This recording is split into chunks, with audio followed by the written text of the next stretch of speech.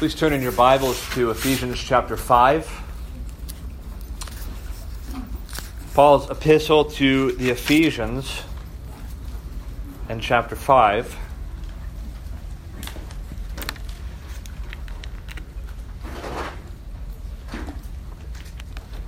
And we'll be this morning in verses 15 through 21. Ephesians chapter 5, verses 15 through 21. Look carefully then how you walk, not as unwise, but as wise, making the best use of the time, because the days are evil. Therefore do not be foolish, but understand what the will of the Lord is. And do not get drunk with wine, for that is debauchery, but be filled with the Spirit, addressing one another in psalms, hymns, and spiritual songs, singing and making melody to the Lord with your heart, giving thanks always and for everything to God the Father in the name of our Lord Jesus Christ, submitting to one another out of reverence for Christ. Let's please pray together once again.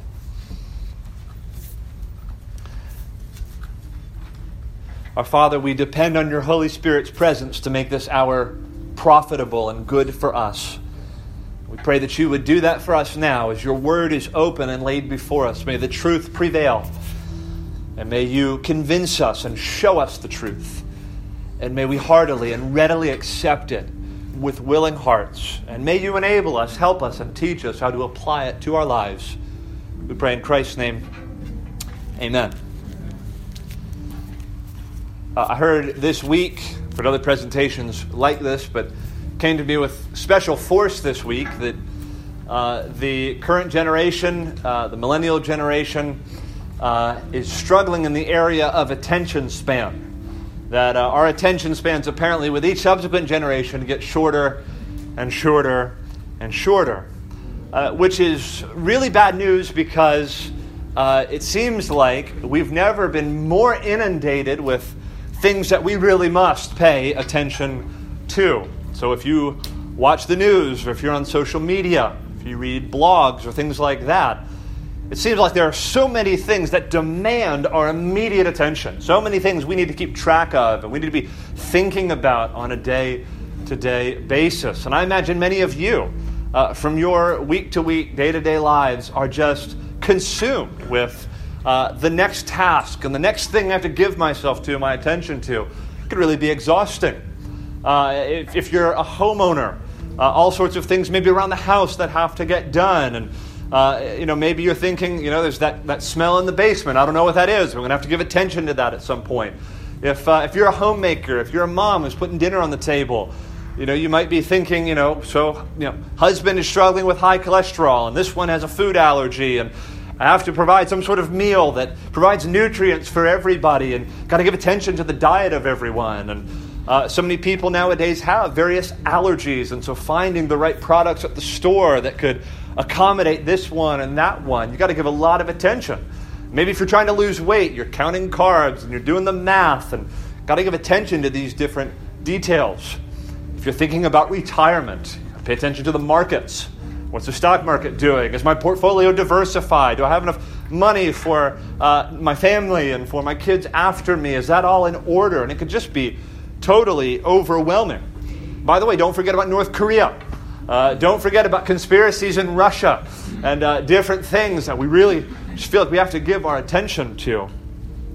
Well, I find it reorienting, good for my heart, to sit before the Apostle Paul. And I'll remind you, we don't always think of this, but a man who had seen the risen Christ and who had seen churches planted and who had been used mightily in the power of the Holy Spirit to impact the nations for the sake of the gospel. When he says to us, he says in verse 15, look carefully. We need to pay attention. A lot of things demanding our attention, a lot of things we need to be giving attention to. But when the Apostle Paul, inspired by his Spirit, says to us, look carefully, we need to lean into that. If you're going to give attention to something, he's telling us, pay attention to this. And so this text opens before us with verses 15 through 17. Really just going to briefly scan those verses, as that's not the main burden of the message this morning. But in essence, Paul is wrapping up a section we've been seeing for several weeks now about how God's people are to walk in a manner worthy of the calling to which they've been called. How we're to live as God's people, how we're to conduct ourselves from day to day and week to week. And so the first thing he says is, give attention to how you walk. Look carefully at how you walk. I just encourage you, brothers and sisters, of all the things that demand your attention, how you live in this world circumspectly as a child of God and a disciple of Jesus Christ demands your attention. Look carefully how you walk. Pay attention to how you live. There are some in Christendom, in evangelicalism, who might make you feel as though paying really close attention to how you live is some form of legalism. Well, not according to Paul. Caring about, taking care to see that we're walking in holiness and righteousness and conduct that's well-pleasing to God and consistent with a gospel testimony is something we ought to give ourselves to. And so he tells us, look carefully then how you walk, not as unwise, but as wise. And then the second thing we're told is in verse 16 that we need to understand the time. We need to make the best use of the time. I think what Paul is simply getting at here is that, first of all, we're to understand our own lives in perspective, understand the brevity of life. Look, each one of us, whether we like to admit it or not, is heading toward death. We are all possessed with a particular cancer. It's called being born and living in this world. We're all heading to our death. And we need to have an awareness of the brevity of life. Other places in the Scriptures, the Bible says life is like a breath. It's like, and it's gone. Just like a vapor. It just disappears. We grow like grass and then we die. We're like flowers that fade. Life is short, and the Christian person who's looking carefully at how they walk, paying attention to how we walk in this world, is aware of this. Life is short. Life is brief. How am I using my time? Paul's exhortation is in light of the truths that we've seen in the first 5 chapters of Ephesians. We need to make good use of the time. We don't have time to waste. But not only that, we have an awareness of our own perspective on time, but we also know that Christ is coming again. We know the times in terms of the direction the universe is taking, and that Christ is coming, and that judgment is coming, and that heaven is coming. And being aware of that causes us to have perspective on how we live our lives, that we live for the kingdom that is to come. It gives us perspective on how we live our lives today.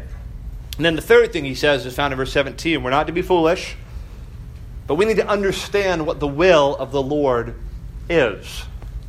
Now, I recognize there's a way in which we talk about God's will that is in some ways unknown to us. You know, what is the Lord's will for my life? If you're a college student, what am I supposed to major in? What does God want me to do? Or I'm going to choose this career or that career, or what have you. We talk about God's will in that way. That's not what Paul means here.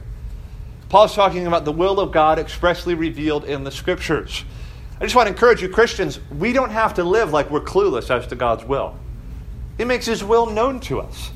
The Word is like a lamp to our feet and a light to our path. Again, to use that imagery of walking. The Bible gives us these answers, tells us how God wants us to live in this world. So I encourage you, my brother, my sister, don't act like you're clueless. Go to the Scriptures and learn there how God wants us to live, how He wants us to walk. And Paul's saying, don't be foolish, don't be ignorant.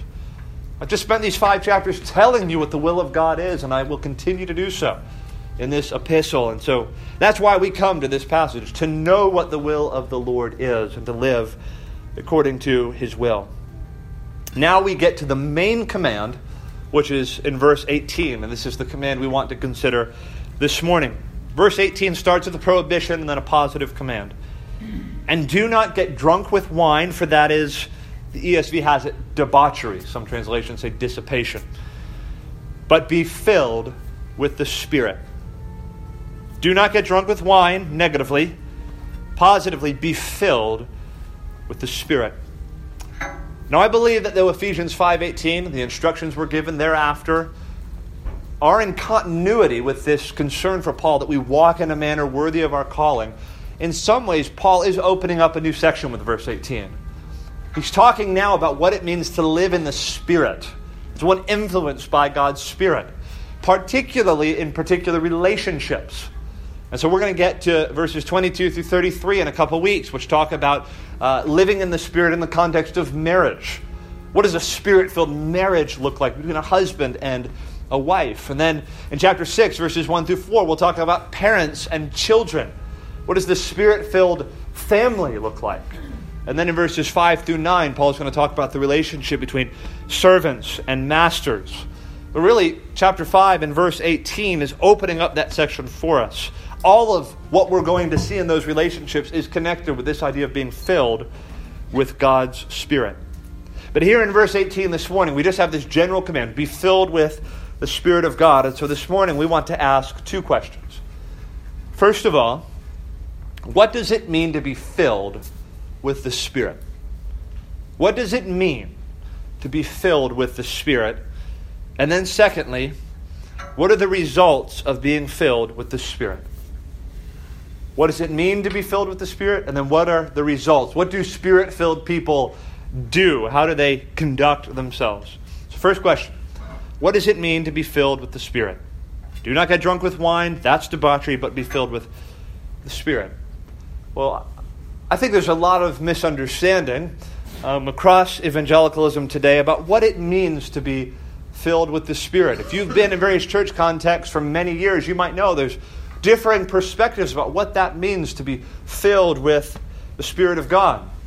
There are some movements that believe that being filled with the Holy Spirit produces sort of charismatic spontaneity, that the service is really dynamic and very loud, and maybe some are speaking in tongues, and this one has a word of prophecy, and that's really what it means to be filled with the Spirit. Others might argue that to be filled with the Spirit is to enter into some sort of higher life, some sort of ethereal, ecstatic, spiritual experience, where maybe we see visions and we dream dreams and have this sort of ecstatic experience of the Lord's presence. However, none of these things really has anything to do with being filled with the Spirit biblically. Not according to the Bible. But sadly, in some Christian circles, reacting against maybe an overly charismatic view of the Spirit, a chaotic view of the Holy Spirit's influence, have overreacted into a place of simply ignoring the Holy Spirit, not really knowing what to do with the Holy Spirit.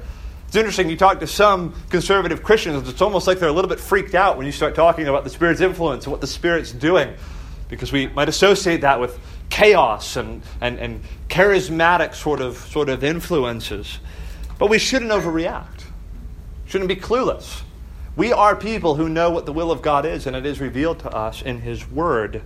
We don't have to ignore the Holy Spirit or to be unaware about His ministry. The Bible gives us clear teaching on the ministry of the Holy Spirit.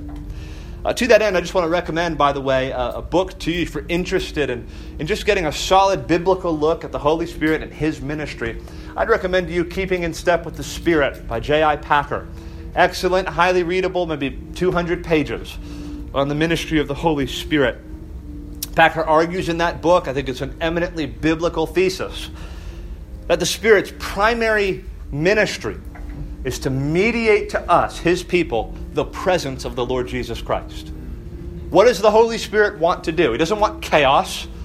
He wants to show us Christ and to mediate to us His presence. In fact, that's what the Lord Himself said.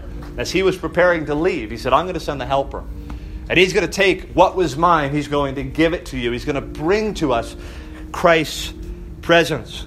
Spirit's ministry is a ministry of truth. He reveals the truth of God to us. He causes us to see Christ and to know God. And that is His primary ministry. He wants to show us Christ and bring His presence to bear on our lives. It's His primary ministry. But if that is the Spirit's primary ministry, what does it mean to be filled with the Spirit? The idea that this can change by various degrees. To be filled with the Spirit, what is Paul talking about? Well, I think if we want to know what Paul means by being filled with the Spirit, the first question we need to ask is, why does Paul mention drunkenness here? So he's wrapping up this section on how we're to live, okay? And he says that we're to look carefully how we walk, we're to know the times, making the best use of the time, we're to know the will of God. And then, I don't know, maybe this is not the case for you. It just seems kind of out of nowhere. Paul says, and do not get drunk with wine. Almost like he forgot to include that earlier. But be filled with the Spirit. Does that grip you as a little bit odd? I mean, I would think if Paul was going to talk about drunkenness, maybe the most logical place to address that would be in Ephesians 4, maybe verse 17 and following, where Paul talks about how the Gentiles used to walk in the futility of their minds and in perversion. If anything contributes to the futility of a person's mind, I would think drunkenness would. Or maybe Paul would have mentioned it earlier in Ephesians 5 when talking about impurity and vulgarity and foolishness. That might be the place to address drunkenness. But no, he puts it here in our text this morning in his introduction to a discourse on the Holy Spirit. Well, what's Paul doing here? How should we understand this? Here's what I believe Paul is doing.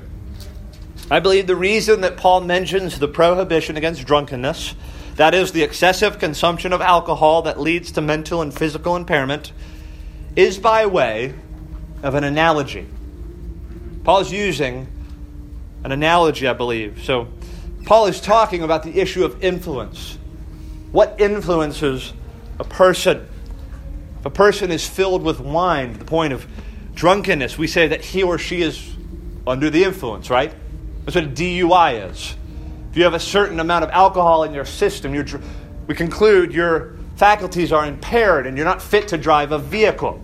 You're under the influence of wine.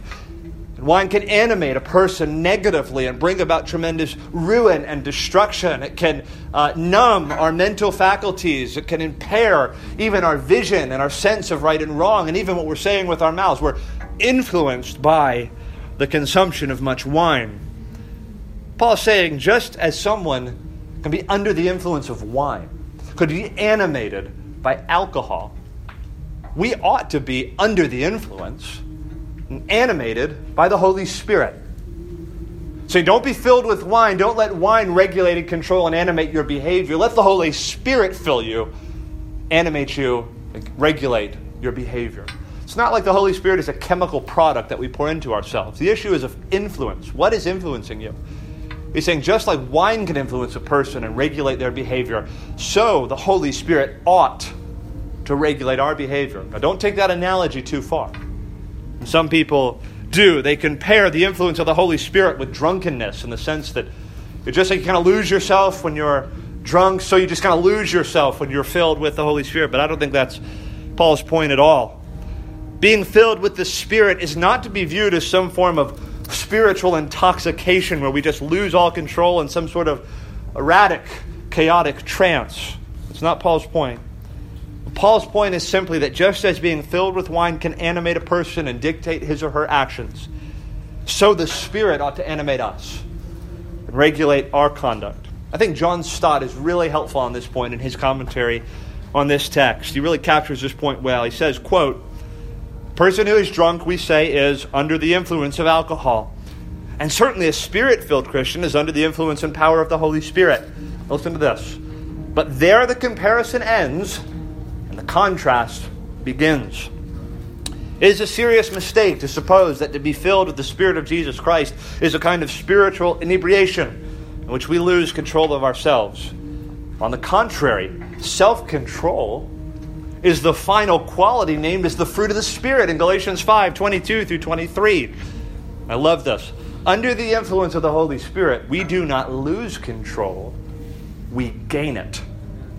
Isn't that helpful?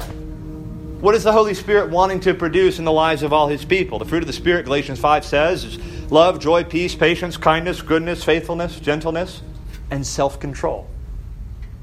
So he's saying, just as someone is filled with wine and animating their behavior and causing them to lose control, you be filled with the Spirit, let Him regulate your behavior, and under His influence, gain control of yourself.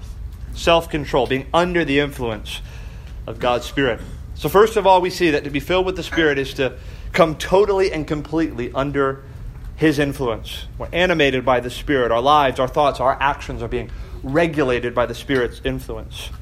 And we're going to go on in a minute to consider what the filling of the Spirit produces in the lives of Christians, but there are a few more things I want us to see about this verb, be filled, in particular. That's the main verb of this text, be filled. The next few verses, 19, 20, 21, are all subordinate to that main verb, okay? A few things I want us to observe about this verb, be filled. And there's things I think we can draw just by understanding the verb itself. First of all, in the original language, the verb for be filled is an imperative verb, meaning that it's a command. Like, you be filled, do this. Be filled with the Holy Spirit. So just like we've been given a number of other imperatives about how we're to use our speech, how we're to control our anger, how we're not to grieve the Spirit, how we're to encourage one another, just like we're to heed those commands, so we are to heed the command to be filled with God's Spirit and to bring ourselves totally under His influence. But a second thing to notice about this verb is that it's in the plural form. Now, we don't exactly see this in English. But you kids, some of you study Latin or Spanish or other languages, you know there's the singular form, there's the plural form. If I said, you, Zach, can you get me a glass of water? That would be singular, the way I'm using that word you. Singular, referring to one person. But there's a way I could use that word which would refer to a multitude of people. So I could say, would you please stand? Referring to this plural group of people here gathered in the room. That's how Paul is communicating here. You Ephesians, you congregation meeting in Ephesus, you be filled with the Spirit. Now, why on earth does that matter? Well, because being filled with the Spirit of God is not meant to be seen as the elitist privilege of a few, but it's something that's meant to be experienced by all of God's people. He's saying there's no VIPs in the church. Each one of us is to pursue this filling of the Spirit. Well, that kind of reorients our thinking, doesn't it? Because we tend to think, well, only those who minister publicly, they're filled with the Spirit. Or there are certain ones, man, the Holy Spirit just permeates them. They're the really Spirit-filled people. I'm not really there. But Paul's command is a plural command. It's meant to be heeded by all of God's people. We're all to pursue the filling of the Holy Spirit and the influence of God's Spirit, from the youngest to the oldest, to the one who has been just baptized into Christ, and the one who's been walking with Christ for decades. We're to pursue corporately this filling of the Holy Spirit. But then thirdly, this verb is, we say, in the passive form. Passive form. Which means the idea is let the Spirit fill you. So we don't do the filling, the Spirit does it. We receive that filling of the Holy Spirit. It's like subject yourself to the influence of the Holy Spirit. Present yourself to Him and open yourself up to Him and let Him do the filling. Now, in my mind, this raises a really, really interesting point. Difficult point. I really pored over this week in the study, trying to make sense of what Paul is getting at. We're commanded, like we're told we have to do this, to be filled with the Spirit, and yet it's a passive command. Does that present a problem for you? How could one be actively passive? I mean, it kind of depends on the Holy Spirit, right? Whether I'm going to be filled or not. And yet I'm commanded, be filled with the Spirit. Well, I kind of need Him to do that, right? It doesn't really seem that I have a role to play in this. It's a passive command. How can one actively be passive? I hope it's not just me, but that, in my mind, presents a bit of a conundrum. Well, here's how I understand Paul. He is telling us that the ministry of the Spirit, we're passive in that, and we depend on the Holy Spirit to fill us. We can't come up with some formula by which He'll appear in our lives. But I do believe Paul is telling us that there are things we can do to create an environment in which the Spirit fills us. We can't do the filling, only the Spirit can. But we can accommodate the filling of God's Spirit. Let me give you a few ways I think we could subject ourselves to the influence of God's Spirit and heed Paul's command to be filled with the Spirit. First of all, we could resist sin in our lives. Paul says this earlier in Ephesians 4, verse 30. We're not to grieve the Holy Spirit by whom we were sealed for the day of redemption. We're not to grieve Him, not to sin against Him. I'm so appreciative. A few weeks ago in a small group environment, Jerry Harp reminded us of this, that, look, I can't make the Spirit be present in my life, but am I working to be a clean vessel for His filling? Am I seeking to root out sin in my life? Such a helpful observation. And again, I think John Stott's helpful on this point. He says, there is no technique to learn and no formula to recite. But what is essential is such a penitent turning from what grieves the Holy Spirit and such a believing openness to Him that nothing hinders Him from filling us. I think Stott's getting to the point. We resist sin in our lives and seek to present ourselves as clean vessels for the divine filling of the Holy Spirit. You realize there are things we can do to hinder the Spirit's presence in our lives. We can present obstacles. We live in unrepentant sin. We're not going to experience this filling that Paul calls us to. But if we are proactive in putting to death our sin, repenting of our sin, keeping short accounts, and pursuing holiness before the Lord, I believe we'll experience the filling of the Holy Spirit. Another way we might experience this filling is by praying to the Holy Spirit. You know, you can pray to all three persons of the Godhead. We come primarily to God the Father through the Son by the power of the Holy Spirit. But I hope that you talk to Jesus individually. I hope you talk to the Holy Spirit. Ask Him to be present in your life and to fill you. We sing certain songs that address different members of the Trinity for that reason. One of my favorite songs to sing, especially before I preach, is Holy Spirit, living breath of God, breathe new life into my willing soul. I'm willing, and I'm praying that you'd come. And so fill me with your Holy Spirit. Pray to the Holy Spirit that you would experience this filling. Read God's Word, which is where His Spirit speaks to us. Do you want to hear God talking to you? Go to the Bible. That's where He speaks to us. Commit to regularly submitting yourself to faithful Bible teaching in whatever format. I mentioned this in the Equip class this morning, but I had the opportunity to be at Grace Reformed Church in Mebane, which is our sending church, and got to give a report on just how things are going here in Winston. And one of the questions one of the members asked me while I was giving that presentation is, pastorally, what encourages you most? First thing that came to my mind is that there's an evident hunger for the Bible among God's people here at Emmanuel Church. Well, may that always be so. That whenever we offer context in which the Bible is going to be discussed and taught and proclaimed, that we flock to hear God's Word, because we need it like a starving man needs bread. We need it like we need air in our lungs. But we always hunger to hear from God through His Word. The Bible is where the Holy Spirit speaks to us, and therefore if we want to know His presence in our lives, we have to come to the Scriptures. Daily, weekly, in contexts like this. Let me just say as an aside,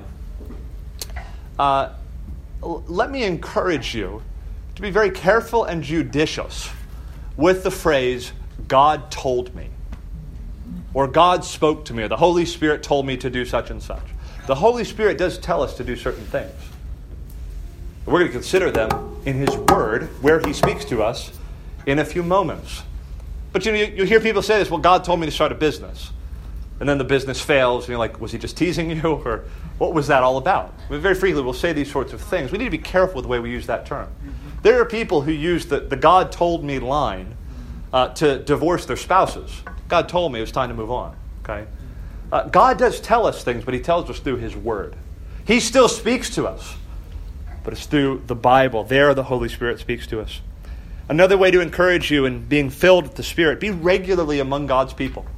Spirit-filled people. You've got a brother or sister, they're filled with God's Spirit, be close to them. Breathe the air they're breathing. Talk to one another. Be among God's people as much as possible.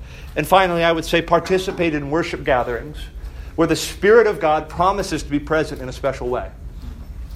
If you say you want to know the filling of God's Spirit, and yet there's no eagerness to be in the context in which He promises to be present, well, there's something wrong there. There's something off. But the Spirit of God promises in a special way to be here now, in our worship service, among the gathered people of God. If you were a college student, and I told you that there was this incredible professor on campus, and that you would be wise to be filled with the wisdom and knowledge and influence of this professor, what would you do? I mean, he's got to do the filling. He's got to talk to you and be willing to give his wisdom, his knowledge, his influence. But I guarantee you'd get in that professor's class. And you'd set your alarm clock to make sure you're not late. You'd show up on time. You'd maybe bring your laptop for taking notes. You'd pay attention to office hours and maybe even go to those office hours and pursue conversation with the professor outside of class. All of that is accommodating being filled with that professor's wisdom, knowledge, and influence. Well, it's not very different in the way we approach the filling of the Holy Spirit. I love the way John Piper puts this in one of his books. There are certain paths that we know the Holy Spirit goes down. Worship, the Scriptures, prayer, sacraments, fellowship among God's people, the means of grace. And if we continually go down those paths, we'll find Him. That's where He goes. That's where He lingers. perhaps before we leave this point, it might be important to make the observation that there is a distinction in Paul's mind, I think, between the presence of the Holy Spirit and this subjective filling of the Holy Spirit. So on the one hand, we have been sealed with the Holy Spirit till the day of redemption. If you're a child of God, you are indwelt presently now by the Holy Spirit. That can't change. That can't vary by degrees. But yet there is this filling of the Holy Spirit. This coming under His influence and in more manifold experiential ways through putting off sin, putting on Christ. That's what Paul's talking about in our text. So listen, the Spirit will never leave you or forsake you. But you will feel His influence more strongly if you experience the filling of the Holy Spirit. Well, in general, that's what it means to be filled with the Spirit. The issue is influence. Are we totally subject to the influence of God's Spirit? And Paul calls each one of us to pursue this influence. All right, now second question we want to ask of this text. What are the results of being filled with the Spirit? We know what being filled is. It's coming totally under the influence of the Holy Spirit. What does it mean? What are the results of being filled with the Holy Spirit? What do Spirit-filled people do? Do they speak in tongues? Do they have visions and dreams? What do they do? Like I said, be filled is the main verb. And then we have a number of verbs that follow in verses 19 through 21. They're called participles. They support the main verb. Okay? So for the 3 or 4 grammarians in the room, that's some high-hanging fruit for you. Okay? But it goes like this. If I said, my neighbor last night was drunk, not having his wits about him, shouting loudly, behaving like a fool. What am I doing? Those are participles. Not having his wits about him, behaving like a fool, shouting loudly. Those are the results of being filled with much alcohol to the point of drunkenness. Well, that's how the language works in our text. Be filled with the Spirit, and then we have these participles of result. There's certain things we're going to do as a result of being filled with the Spirit. That's how the language works. So look at verse 19. What's the result of being filled with the Spirit? What do Spirit-filled people do? Addressing one another in psalms and hymns and spiritual songs, singing and making melody to the Lord with your heart, giving thanks always and for everything to God the Father in the name of our Lord Jesus Christ, submitting to one another out of reverence for Christ. What do Spirit-filled people do? 3 things in particular we see in this text. First of all, they sing to one another and to the Lord. Spirit-filled people sing to one another and to the Lord. That's what verse 19 says. Be filled with the Spirit, addressing one another in psalms and hymns and spiritual songs, singing and making melody to the Lord with your heart. I'm appreciative in the ESV it says addressing one another in psalms, hymns, and spiritual songs. It's not the idea of like speaking, like we live in some sort of sanctified musical, that I got to sing to you every line of encouragement. Thank God it's not that way. No, but it's the idea of singing, addressing one another with songs in the context of the worship service. See, people who are filled with God's Spirit, who are under the influence of God's Spirit, will sing to Him. See, a Christian who is eager to sing, for the right reasons. I'm not talking about people who want to perform in church, or they're really, really geared musically, and so they sing as a way to, provide a platform for their gifts. No, I'm talking about someone who wants to sing to the Lord, to worship Him, regardless of whether they're gifted at it or not. People who behave in that way, who sing in that way, when you see a person who sincerely wants to sing out to God in praise and worship, you should conclude that that is a result of the influence of God's Spirit. People who have in their hearts this impulse to sing in praise to God, we should conclude that's the influence of God's Spirit. That's what the Spirit produces in God's people. Singing is not reserved in the church for those who have musical gifts. Praising God in song is the province of all of God's people, from the most gifted vocalist to the untrained and the tone deaf. And praise God that it's so, because most of us are not trained vocalists. One thing we like to say here, one of the goals we have, we're not perfect at modeling it, but we want to accommodate a choir, that's you all, of untrained voices to sing out in praise to God. That, at the end of the day, is the issue. That God's people are motivated and moved to sing out to Him because that's the product of being filled with the Spirit of God. That's what He wants. If the Holy Spirit is going to get a hold of you, He wants your tongue. He wants your voice. And I'll tell you, it's tragic to me. In preparation to plant this church, visited a number of churches to rally prayer support and financial support. was probably in 2 or 3 dozen churches over the course of a couple years. And you go to so many churches in evangelicalism today, and you'll see maybe half the congregation singing. See very few men singing, because the key has been set to exclude them because the songs are so high. But also you'll see very few children singing, and almost no teenagers singing. Let me encourage you, if you're a young person converted through the power of the Holy Spirit, through the cross of Jesus Christ, listen, the risen Christ, firstborn from the dead, who suffered on the cross in your stead, shed his blood, and his body broken for your sins, I think he's entitled to your voice. Yes. He's entitled to your tongue, lisping praise to him. In fact, at the end of all things, what is the scene we see? Redeemed men and women, bought by the blood of the Lamb, singing praise to God. That is the result of the influence of the Holy Spirit on those who have been changed. And so I encourage you, brothers and sisters, all of us should enter heartily into exuberant praise to God. Before we leave this point, just notice the audience of this Spirit-filled singing. There's a horizontal dimension, and there's a vertical dimension. The horizontal dimension, it says, verse 19, addressing not God, but one another. In psalms, hymns, and spiritual songs. And then we have the vertical dimension, singing and making melody to the Lord with your heart. If it's translated in your heart, that's probably incorrect. It's with your heart. Not like quietly in my heart, I'm singing to the Lord. It's with your full heart, your full being, you're singing to God. Isn't that interesting? Do you think when you come into church on Sunday morning, I'm singing to my brothers and sisters in the church? And I'm singing to God. Always singing to God, but we sing to one another on Sunday mornings. I'll tell you, such an encouragement to me when I've had a long week and had struggles in sin and just feeling tired, and then to be sitting on the front row and to hear the praise of God's people. There's a horizontal dimension there. My heart is encouraged. I'm lifted up. To me, it's a wonderful thing. You know a sister in the church maybe who's awaiting maybe a cancer diagnosis, positively or negatively. And yet here she is singing praise to God. Great is thy faithfulness, Lord, unto me. Does that encourage you? Does that help you? Does that give you strength for the fight? It's horizontal dimensions, singing to one another. Despite this trial I'm going through, I'm testifying to everyone around me that the Lord is faithful.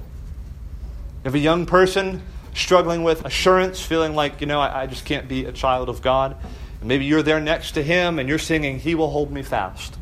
And you put your arm around that brother and you say, He will hold you fast. For my Savior loves you so. He will hold you fast. There's an encouraging element to that. There's a horizontal dimension to our singing. So I encourage you, gain encouragement and help from your brothers and sisters as we sing together on Sunday mornings. I remember, I was not there the Sunday this happened, but previous church I was in, family lost a son in a car accident. And it was just a couple days later that the church gathered for worship. And there was this young man's mom on the front row singing praise to God. Think of what that did for that church. To see that in mountains and in valleys, in hardship and in prosperity, I'm going to sing to the Lord. Blessed be the name of the Lord. Powerful testimony, and encourage countless people have just told me what a blessing it was. There was that horizontal singing, but certainly a vertical dimension, which we think more about this. We're singing to the Lord with united voice, and that's included in our text as well. Singing, making melody to the Lord with your heart. What's the first mark Paul lists of the Spirit-filled Christian? It is the one who sings to others and to the Lord.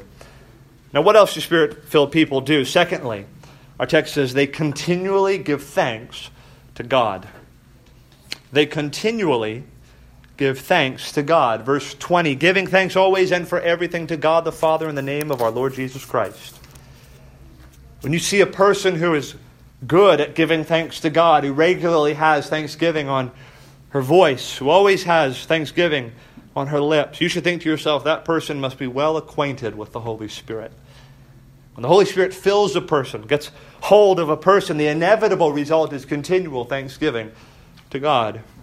And we might say the opposite is true.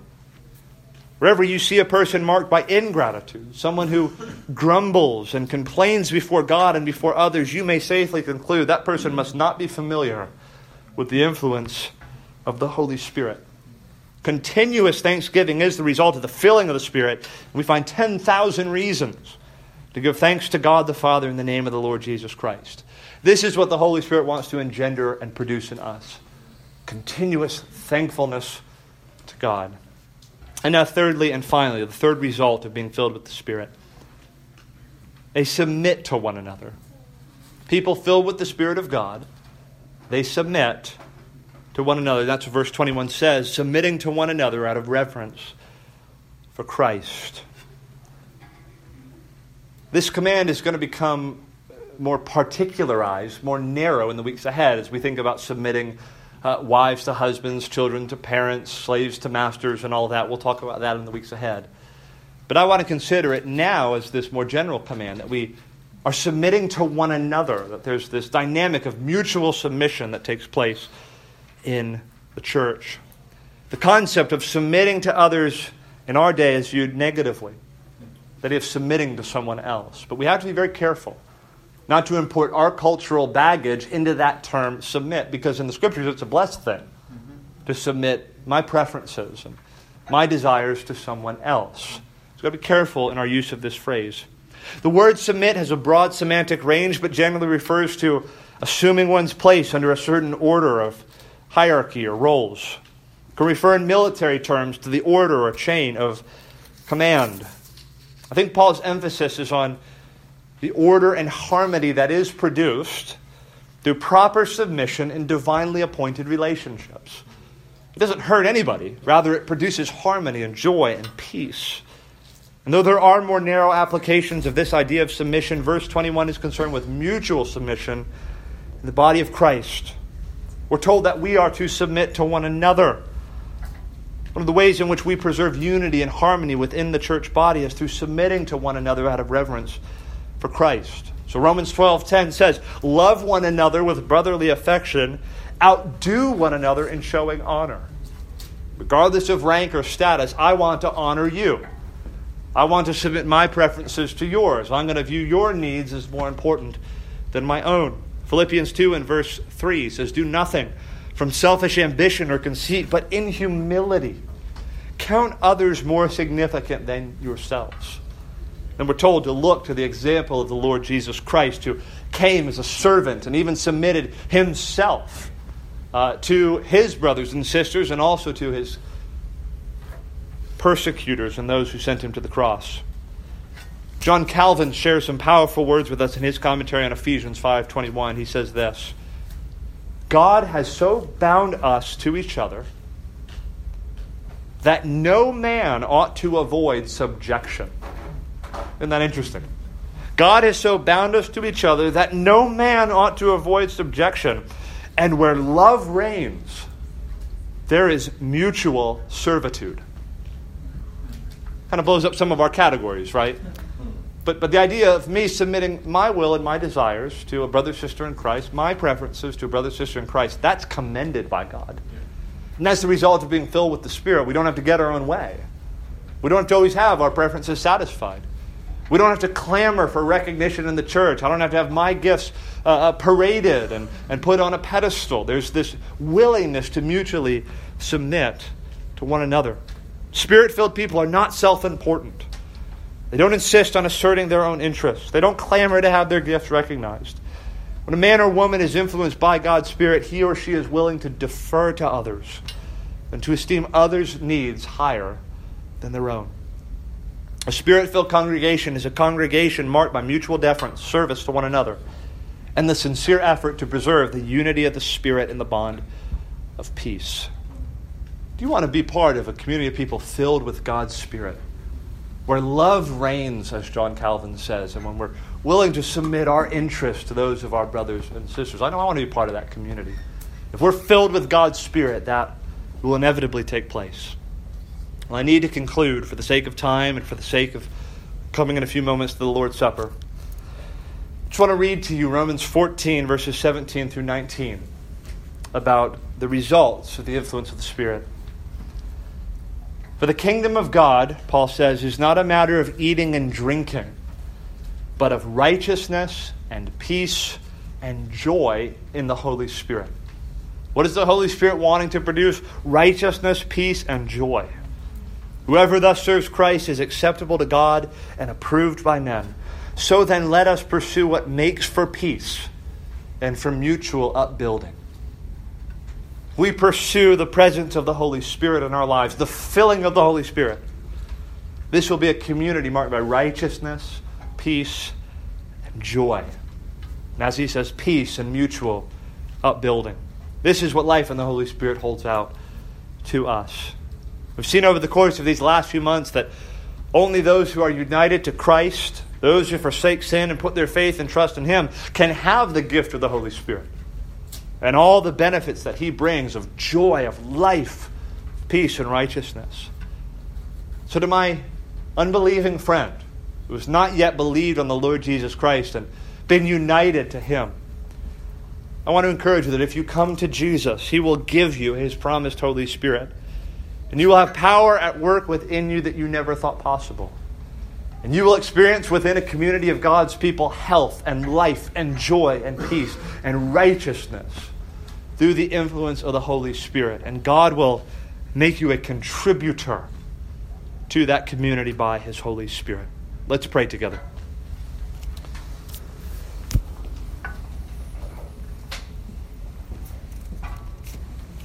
Our Father in heaven, please seal these truths on our hearts. Help us to understand, to be wise with respect to your will. Indeed, it is your will, we know from your word, that we all be filled with the Holy Spirit. That individually and as a body of your people, we would be so under His influence that we are singing together in psalms, hymns, and spiritual songs, singing to one another and to the Lord. That we are continually giving thanks to God the Father through the Lord Jesus Christ. And that we are so possessed with love and marked by love that we're willing to submit our preferences to one another and defer to one another and count others' needs and desires more important than our own. Help us to be this community by your Spirit. And we pray that for all those who are not yet united to Christ, that they would believe on Him today in repentance and faith. And that they would have the promised Holy Spirit residing within them and producing these very same fruits that we've seen. We pray in Christ's name. Amen.